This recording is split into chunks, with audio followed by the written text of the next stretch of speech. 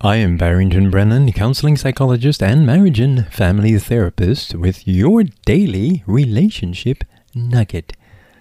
It's such a joy to be able to talk to you this way. Wherever you're listening around the world, I'd like to hear from you.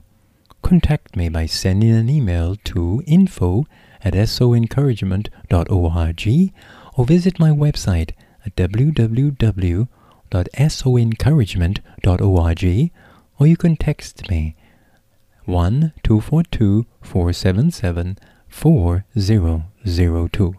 It will be a delight to hear from you. Not one village. There is no village that is as wise as I am, that has the responsibility as I do to raise my child. I firmly believe that now it's important that you listen so you would not misunderstand what I am saying. It does not matter if the village has the latest technology, educational systems and techniques, the most trained teachers and administrators, spirit-filled pastors, or the latest skills in behavioral modification. It's not the village's responsibility. It is mine. The truth is that it is a myth, in a real sense, that it takes a village to raise a child. And now before you get turned off, just listen and grasp the points that I'm trying to raise here. Parents have the responsibility of raising their children. The village will destroy the child if parents are not responsible. Responsible parents choose villages. That is, relationships, schools, churches, events that will support and reinforce their belief system, thus making their parenting easier. Without this kind of parental guidance, the village will destroy and not effectively raise the child. Here is a poem written by Glenn Konczynski that will illustrate my point. It is entitled, "It Takes an Idiot." It takes a village, so we're told, to raise a child today. It takes a village, we reply, to steal his heart away, to purge old-fashioned do's and don'ts from his enlightened mind, to leave old-fashioned ma and pa 100 years behind. It takes a village, verily, to teach some mother's son to steal and gamble, smoke and swear and vandalize for fun. His mother didn't teach him that. His father? No, not he. It takes a village to corrupt, a village, verily. It takes a village, this we know, to teach the maidens sweet, to dress and act, to look and talk like a woman on the street. It takes a village, not a doubt, to teach a maiden mild, to save the monkeys, owls, and whales, yet kill her unborn child.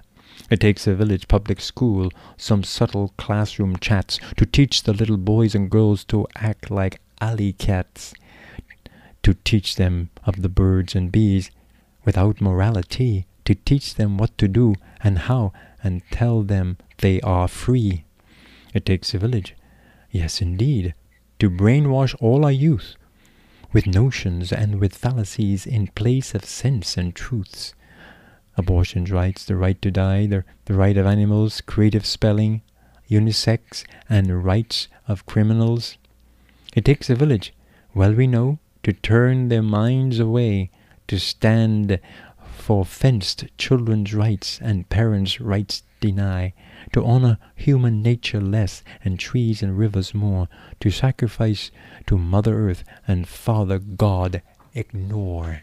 It takes a village, so they say, but something more than they mean.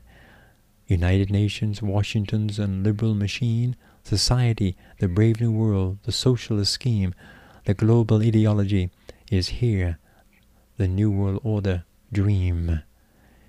It takes a village idiot to believe that a family needs instruction from the government to raise a child. End of quote. Very interesting poem, isn't it?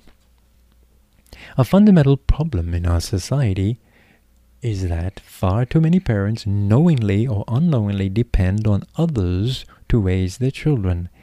And here are some of the ways parents absolve themselves of their God-given responsibilities. 1, they quickly rush their infant children off to daycare centers before they can even walk and talk because they want more time for themselves. Now, I don't want anyone go judging anybody right now.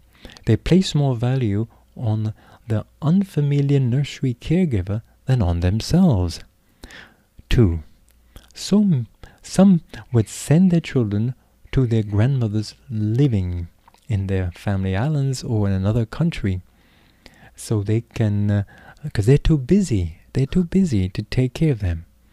Then they wonder why their own children are more attached to Grammy or Grandpa.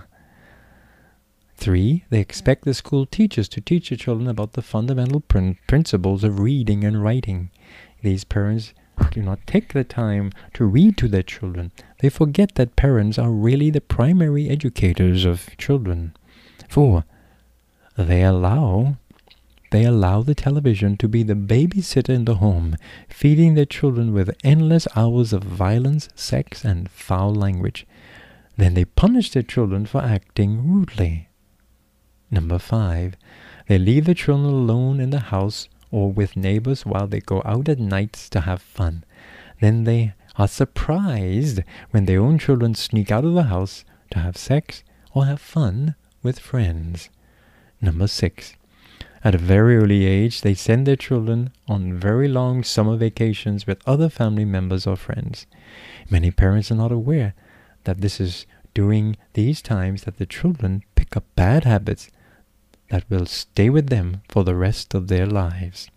7, they neglect to punish their children for poor behavior and get terribly angry when the school principals decide that enough is enough.